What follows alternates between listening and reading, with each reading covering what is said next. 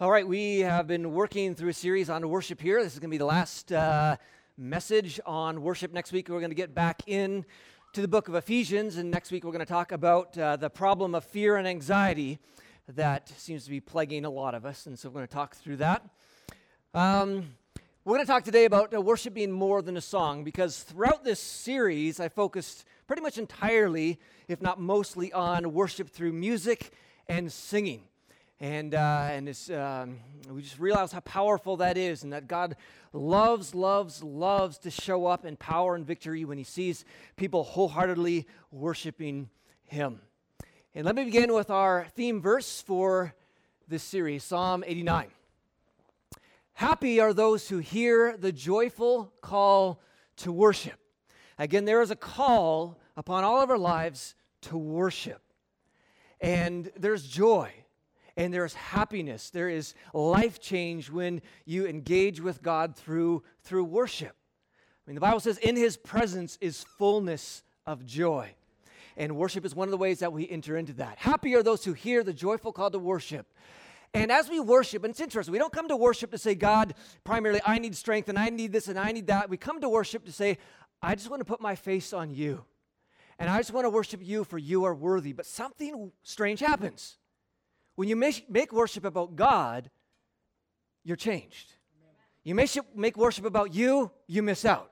But when you make it about God, you become more happy and joyful. It says that they will walk in the light of Your presence. You can just sense His presence more in your life. They rejoice all day long in Your wonderful reputation. They exult in Your righteousness, and You are their glorious strength. And I know all of us just want to be more strong in the Lord. And worship is the way to be strengthened in God. There's nothing we need more than to be close to Jesus. John 15. Jesus says, remain in Me as I also remain in you. No branch can bear fruit by itself. It must remain in the vine. Neither can you bear fruit unless you remain in Me. I am the vine. You are the branches. If you remain in Me and I in you, you will bear much fruit. Apart from Me, you can do nothing. Now, there is a sense that God never leaves us nor forsakes us. There is a sense that we're always in Jesus. But I tell you, we can always draw closer. We can always have our hearts more surrendered. There's always more because God is unfathomable. And one of the ways we just experience more of God in our lives is through worship and drawing near to Him. Now, we've talked about worship a little bit as the sense that it is to touch every aspect of our life, that it's more than a song. The worship should be part of your work, your play, your entertainment, your fun, coming to church. As Josh Riley said, worship is everything we think, everything we say, and everything we do. Revealing that which we treasure and value the most in life, that everything should be worship, that everything is to be lived for Jesus, that we treat customers at work, the way we treat our classmates at school, the way we think in our minds, the way we just carry out our life, that is all to be worship. It is more than a song.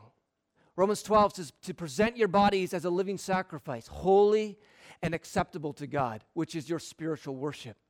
1 Corinthians 10 says, so whether you eat or drink or whatever you do it all for the glory of God. That every step we make, every move we take, every breath should be done for the glory of God. Worship is more than a song. It's more than Sunday morning. That everything you do throughout the week is to be incense, is to be worship flowing up to Jesus. Now, with that said, when you look at the idea of worship in the Bible, there is a sense that worship most of the time is actually talking not just about working at your job and working or worshiping at work and worshiping at play. There is something that's very direct when the word is used in the Bible. That worship is something that is focused and intentional. That pretty much every time the word is used, it's not talking about worship at work. It's talking about just direct and intentional worship where our minds and our focus is singularly fixed on Jesus. That we could define biblical worship this way. It is being singularly focused on God. It is direct and intentional outpouring of adoration, worship, and praise. I like what James MacDonald said. He said, I often read or hear a servant of Christ insist that worship is more than singing. And I titled my sermon that because there is a point to that. But we are frequently told that making a meal for your family or cleaning your car or helping your neighbor are all acts of worship. When these acts are the outgrowth of our love for God and are done to demonstrate that love, I would agree that they are worshipful, but technically they are not worship in the sense of how the word is used in the Bible. Worship is the actual act of ascribing worth directly to God. Worshipful actions may do this indirectly, but when the Bible commands and commends worship as their highest expression, it is not talking about anything other than direct, intentional, vertical outpouring of adoration. And so while every part of life is to be worship, there is an intentional part of our life that must be intentional, that we must take times out where we put away other things and we just focus on Jesus. And so as I talk about worship being more than music, I'm going to talk about just various ways that we can put our attention on Jesus and directly worship him, though we may go out of the bounds a little bit. And this message is going to be a little different than usual, because it's going to be just a big buffet. In fact, I think I have more slides than I ever had before. We could do a message on each one of these points, but I just want to give you a buffet of ways that you can set your face on Jesus and worship him. Because it's good sometimes to realize that there's more than just one way to worship. Because some of you may get bored in your worship if you only do it one way. It'd be like a married couple, because in a way, we are in a relationship with God. We are called the bride of Christ. We are sons and daughters. That a lot of the ways this is made simple when you just think of you having a relationship with God. But if you picture a married couple whom the only thing they ever did was go to a movie, and they didn't do anything else, and they thought that's the only thing that married couples do, they'd probably get bored of it after a while. But actually, there's other things married couples can do. They can go to dinner. They can go on a walk. They can go on a hike. They can be intimate together. Lots of things they can do. And there's lots of different creative ways that we can worship God and connect with him. Now, granted, there are some that we must do and are more important than others, but this is kind of a smorgasbord, a feast of different ways to worship. We've talked a lot about this. I won't go over this too much, but music and singing. We did that this morning. It's one of the ways we set our face on Jesus. And this is one of the essentials of Christianity, one of the ways all throughout church history, all throughout the Bible, that people set their face on God. And we looked about just how much the Bible talks about singing and music, more than prayer. And we know that prayer is essential, but singing is. It's part of, it's why we gather together. It's why we sing at home. And you can do that. During the week, you can worship through music. I put this in your sermon notes in the bulletin, but you can just go on YouTube or on iTunes and download your favorite artists and as part of your devotional life. Like a lot of times I do that. I will worship to a song or two and then open the Bible and pray. Or as I'm just driving down the street, in my car by myself, singing my head off. Or you just have your little iTunes thingy-majiggy in your ears, right? And you're listening. But you can do this wherever you are. You can sing and keep your focus on Jesus. Purposeful scripture reading. And I put the word purposeful because there's a way to read the Bible that's not worshipful. Just trying to get through so I can get on with my day. Purposeful means you come before him and say, Jesus, would you speak to me? Jesus, I want to connect with you. And you may only get one verse done for the day. You may get 3 chapters read, but it's purposeful. Matthew 4, Jesus said, "It is written, man shall not live on bread alone, but on every word that comes from the mouth of God." And some of you might be very hungry today. And you've had your breakfast, you've had your snack, but you're hungry because you have not been feasting purposely on the Word of God. It's something that you need to be into and be reading and connecting because it just helps you honor and worship God. And there's a promise when you read the word. Isaiah 55 says, "So is my word that goes out from my mouth or is found in this book. It will not return to me empty, but will accomplish what I desire and achieve the purpose for what I sent." That when you come to the word purposely, it changes you. This is why it's not some sort of static thing that I can just read it and not be changed.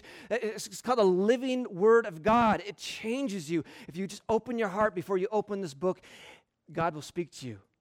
And it can lead you to powerful, powerful times of worship when you just read about the mighty acts of God or who He is. And sometimes things just stick out that have never stuck out before, and it just causes you to worship. And there's lots of ways you can read your Bible. I mean, you do old school. You can take one of these things. I rarely actually read the Bible actually with a paper Bible anymore.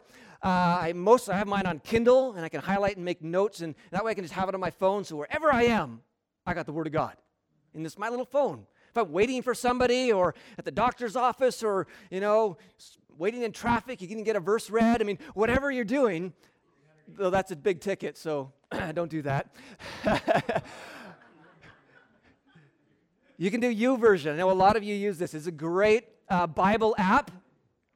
You can just download it. It's free. You can get lots of different translations, and it's got little notes and different images you can use, and it's a great little app. But just get into the Word.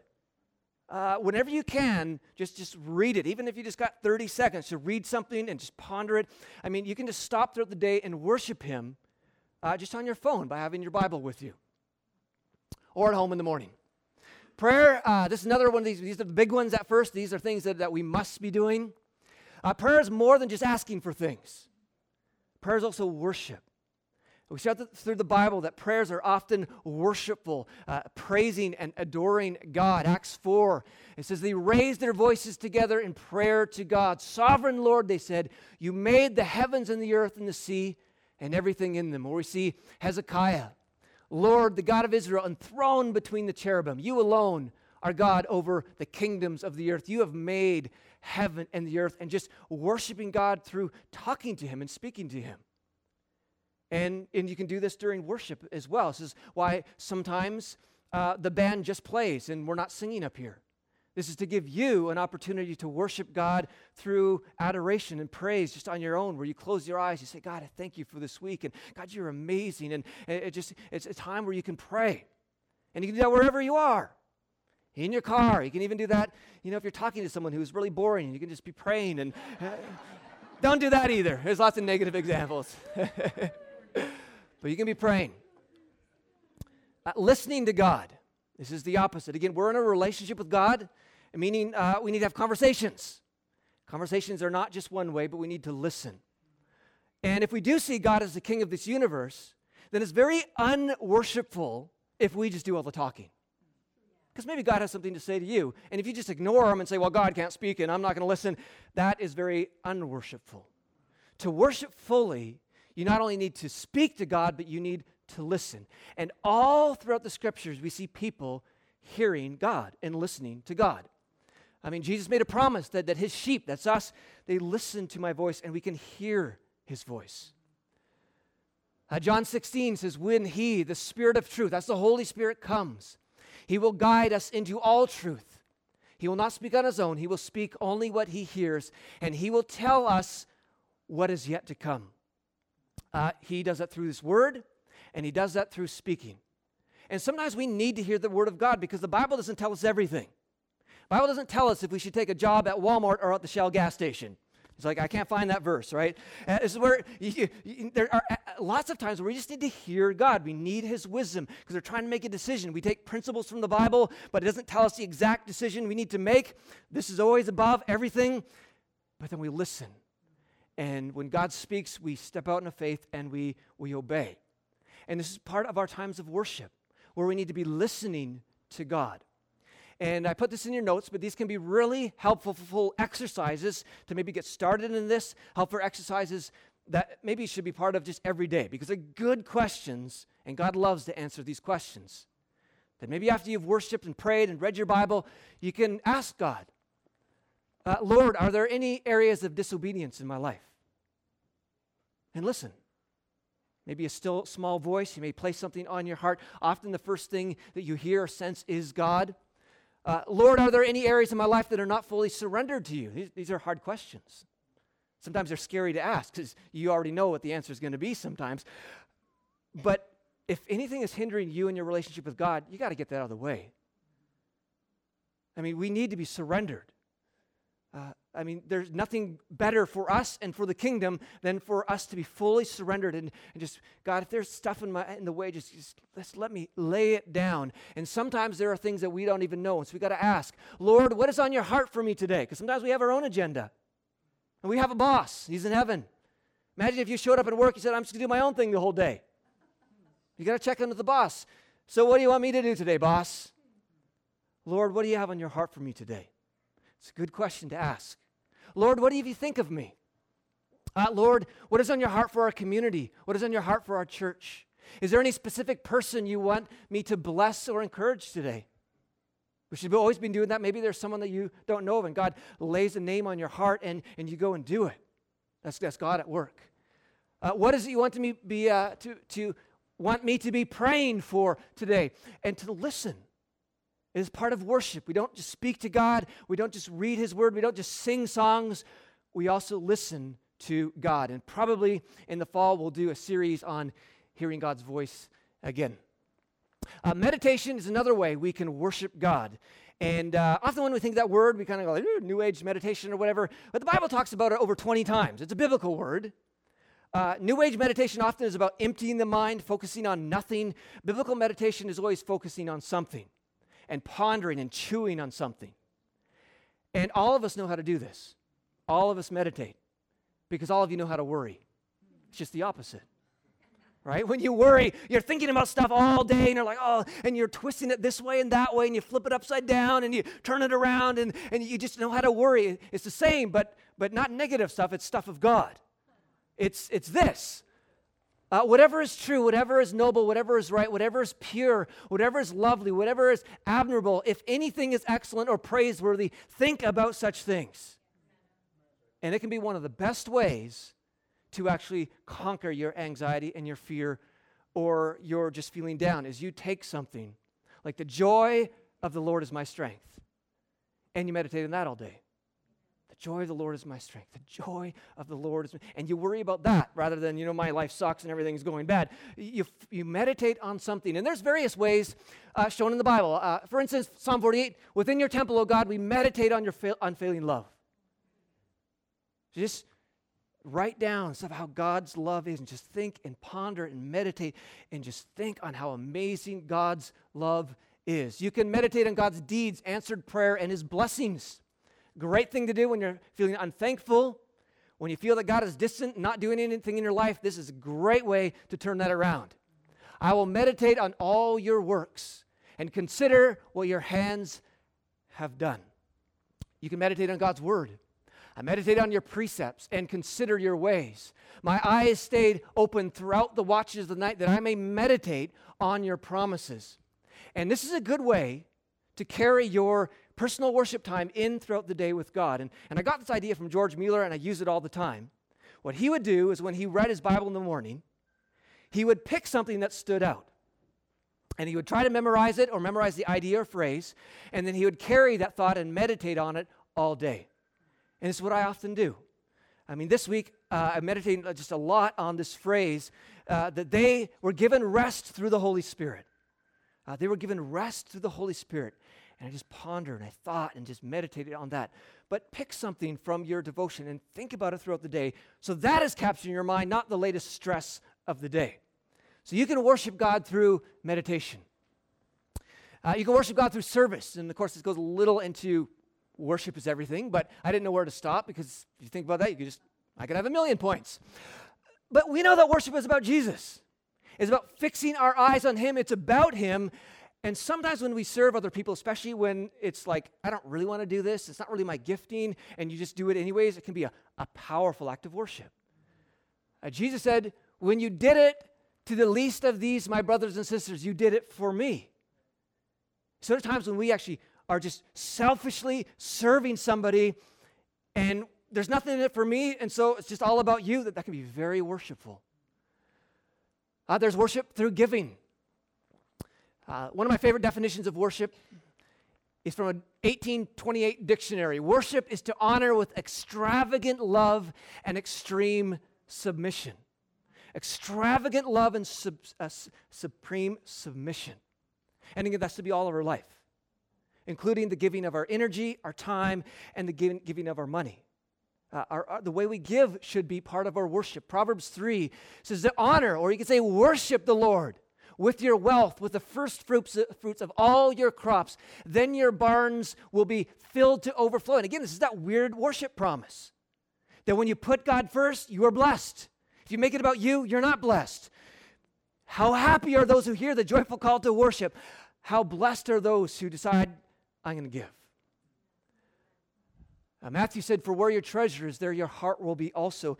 And our treasure is to be Jesus, and that is to be seen in everything. And I know lots of us here have committed to make sure that we don't just worship God through music, and we don't just worship God through the song, but we worship God through our finances. And many of us here give 10% of our income over to the work of the kingdom.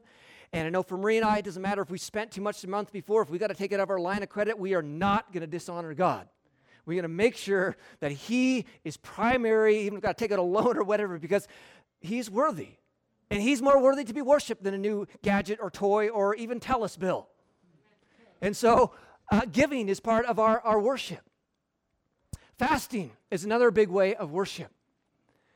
We see this all through the Bible. Matthew 4, after fasting 40 days and 40 nights, Jesus fasted. Jesus said, when you fast. He didn't say if you fast. He said, when you fast. We see the early church fasting. While they were worshiping the Lord and fasting, that's when the Holy Spirit spoke. And one of the purposes of fasting is often to hear God more clearly, or to break through some sort of spiritual barrier that you're facing. That's what it's often used for in the Scripture. When sometimes this normal prayer and normal worship just doesn't seem to be getting through because maybe there's something going on in the spiritual world, fasting seems to bring extra power into the situation. As Tony Evans said, fasting is the deliberate abstinence from some form of physical gratification to achieve a greater spiritual goal. Often food is the way that biblical people do it, but sometimes people choose to do anything else that they're looking to for satisfaction. I think I got one more quote from John Piper. Fasting is a way of saying with our stomach and our whole body how much we need and want and trust Jesus. It is a way of saying that we are not going to be enslaved by food as the source of our satisfaction. It's a declaration that, Lord, you are the one who satisfies me. Boy, I love my cheesecake, and I love my pizza, and I love my food. But God, for this day, or these 3 days, or this week, some of you have even fasted longer, God, you are going to be the source. And I'm going to remind my body that you are the source. And some people often do food and just juice, or sometimes people totally abstain from everything but water for a few days. Some people choose to fast from things like their cell phone, or from TV, or from alcohol, or anything else to keep going to for satisfaction. They just want to say, God, it seems I've been putting this first, and this always seems to trump everything else in my financial world. It seems to trump everything else in my time in the day. So I'm going to remind myself that you are the source of my satisfaction, and you fast. It is very worshipful.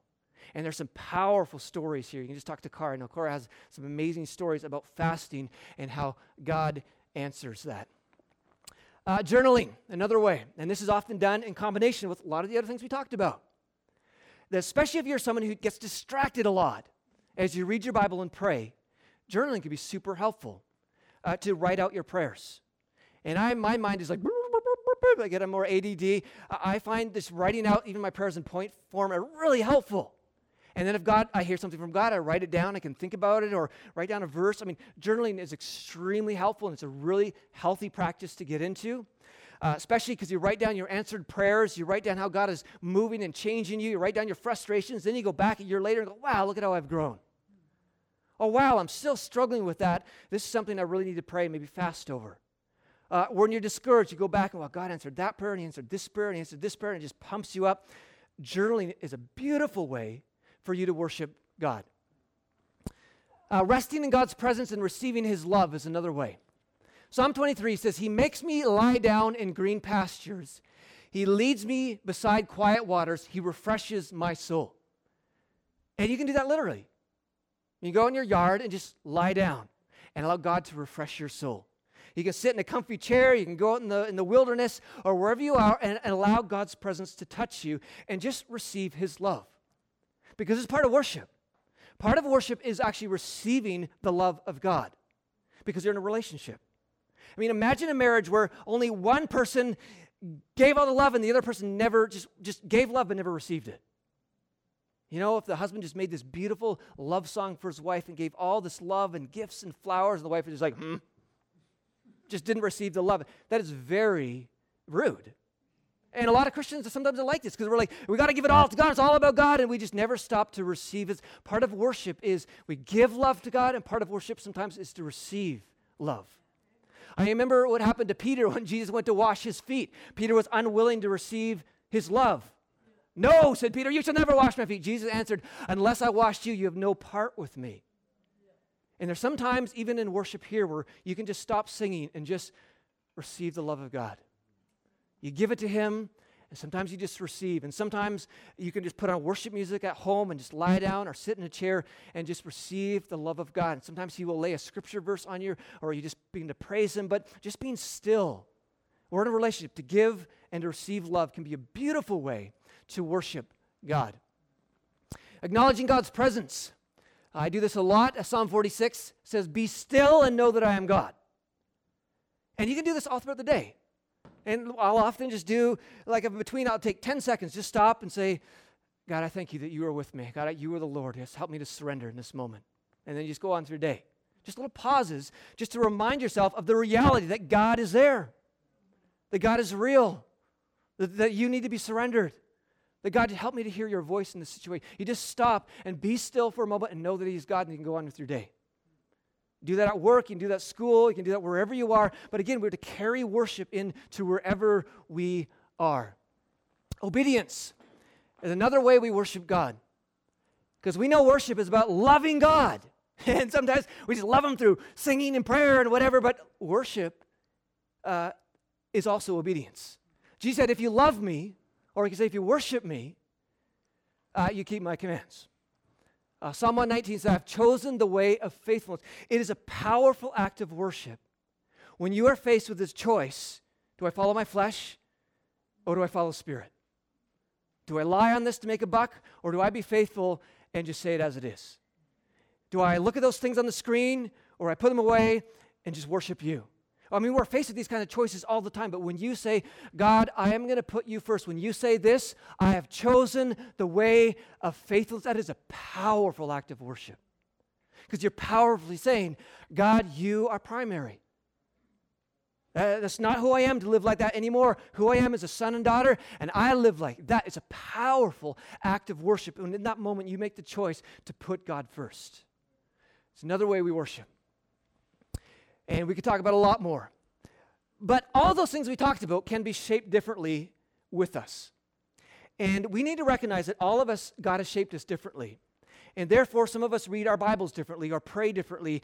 And sometimes it's called spiritual pathways, and I just want to end with this. It may be helpful, maybe not helpful. There's been books written on this. But anyways, if you, again, picture a marriage together, there are lots of things married couples can do. Again, they can go to a movie. They can have sex. They can, go to, what else is that? That's about it. No, just kidding. They can go to dinner. They can pray together. There's lots of things they can do, right? Show you where mind is, yeah. Lots of things they can do. And there are certain things that every married couple needs to do. Every married couple needs to talk.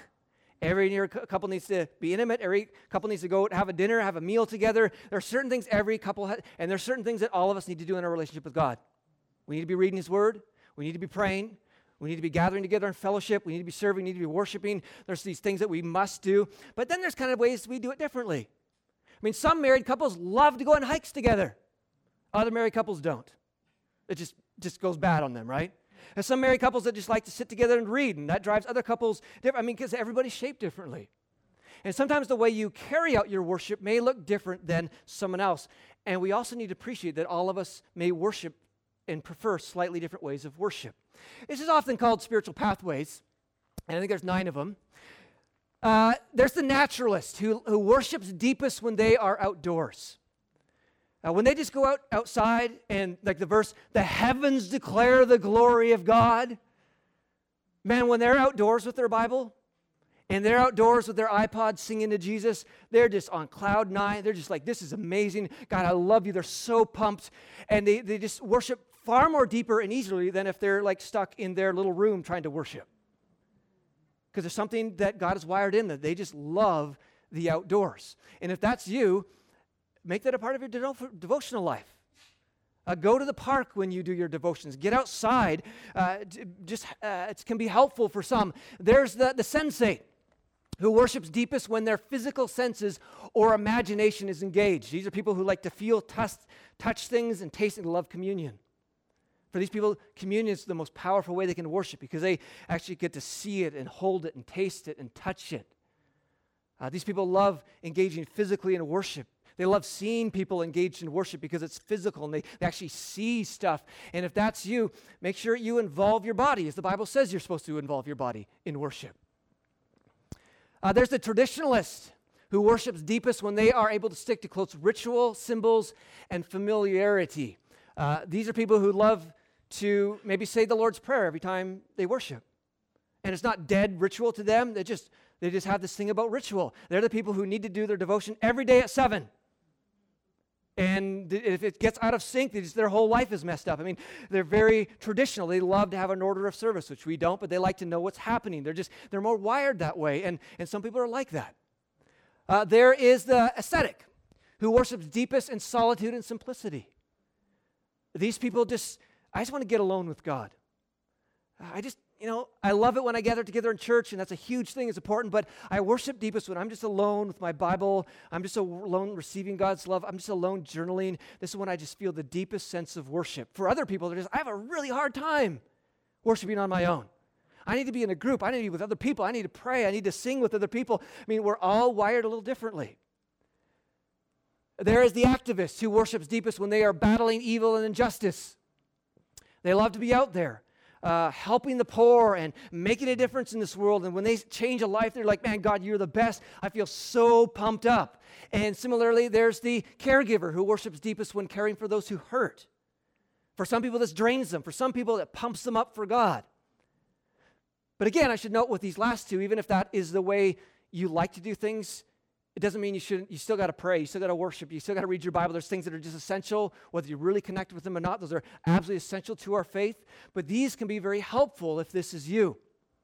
There's the enthusiast who worships deepest when experiencing celebration. These are the party Christians who are really going to like our very last song today. It's going to be the best song of the day. All right? They just love being around gatherings that are joyful. They love to talk about victory and power and just God moving. They love testimonies. They just get pumped up. For some people who are maybe I like to be alone and more quiet, it just makes them really uncomfortable. And they're like, that last song we're going to do today, I don't know if I really like that song because, it's a bit too crazy. And as a church, this is where we love our brothers and sisters and realize that some people prefer this and some people prefer that. And if you don't prefer it, you say, well, blessed because I know there's other people who do. God has not wired everyone like you. God works in a lot of different ways in a lot of different Christians. Some people like celebration kind of worship, and then some people, they like very slow and very quiet worship. In the song, when it's slow, when they can just contemplate. Contemplatives worship deepest through adoration, heartfelt worship. If you're a contemplative, where we did that long break without singing up here, just music playing and prayer going on, you love that. You love that.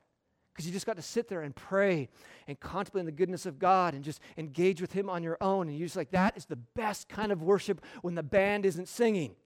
And others of you, right? These people maybe love to journal. They love to write poems to God. They're more contemplative. And you got to realize there's people like that. And something may not connect with you, but it will connect with someone else here. And so we kind of have a little bit of a diversity going on. The opposite of contemplative sometimes in terms of is the intellectual. If you're an intellectual and we just had that time when the band wasn't singing, it drove you nuts. Like there's no words for me to sing. My mind isn't engaged. There's nothing to do. What's going on? You just work on your mind. Again, there's people like that. They just have a hard time when they're because they're more of an intellectual. Again, we have all those kinds of people here, and it's just the way God has wired us all. But they worship deepest when their mind is fully engaged. They worship the best reading a New Testament theology seminary textbook. Right, Marina? Or Hebrew? Yeah, or basil. People just like, I mean, when they get into theology, it's like, oh, God is so amazing. And maybe you, when you try to read the first paragraph, you're like, oh, just kill me now. I mean, different.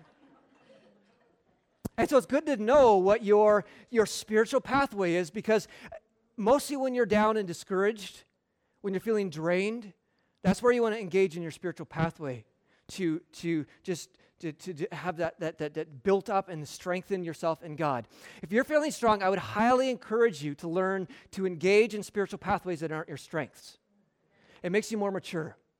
That if you're one who just like, I just have a hard time reading theology, then you should read a theology book. It might help you, might change you, might grow you. If you're one who just likes contemplative worship by yourself, maybe when there's a celebration song, to say, I'm actually just going to engage with this song. It stretches you. It makes you a more mature, more well-rounded person when you're able to pass between these spiritual pathways, and you're very mature when you allow another Christian to engage with their spiritual pathway, even if it doesn't connect with you. It's very immature to say, well, it's not connecting with me, there's something wrong with this. Right? No. God has wired us all, that we're all his kids, and we're all differently. So there's lots of ways to worship, and everybody's going to look a little bit different. But the important thing is that we're connecting with God. My last verse here.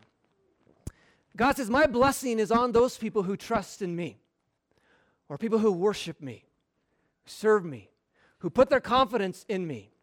They will be like a tree planted near a stream whose roots spread out towards the water. It has nothing to fear when the heat comes. Its leaves are always green.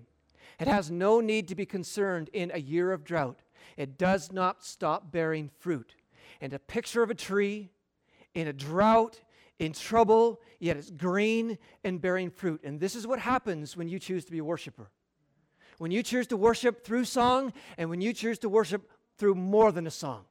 You just carry this heart of worship in whatever way works best for you, engaging in all these different things throughout the week. It is amazing the strength that you can live in. I mean, fruitfulness really comes from intimacy with Jesus. Strength in life really comes from intimacy with Jesus. It is the most important thing that you and I can be doing, is to be living out a life of worship. And we're going to close off, invite the worship team up, as we've been doing throughout the series with a few songs, 3 songs we got. And we're also going to have the table open. And those of you who love to taste, feel, and touch, you have an opportunity to worship through communion. And we invite everybody to this table as we sing today. It was on the night that Jesus was betrayed that he took bread, and after giving thanks, he broke it and said, this is my body, broken for you, given for you. Take this in remembrance of me. And so we come and we take this bread, and as we chew it, we remember. I think we talked about using the imagination a couple weeks ago. You may want to just picture Jesus on the cross, breaking his body, dying for you as you eat this in remembrance of him. In the same way, after supper, he took the cup and said, this is the sign of the new covenant, sealed by my blood. Drink this in remembrance of me. And we take this and we drink it and remember the covenant of closeness with God. We remember the covenant of love and forgiveness and grace. We remember our relationship with him. And we celebrate and we remember and we praise and worship. And that's what we're going to do. Let's stand. Father, we thank you for who you are, God, and all that you have done. And God, we just want to honor you as we close off this service.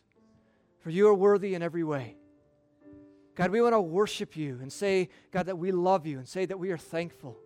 God, we want to lay our lives down once again and surrender. So God, as we finish off in worship, we ask that you would speak to us. God, you ask for us to wholeheartedly engage with you. And God, I know as we fix our eyes on you, that you love, love, love to pour out power and victory on those who will wholeheartedly worship in you. In Jesus' name, amen.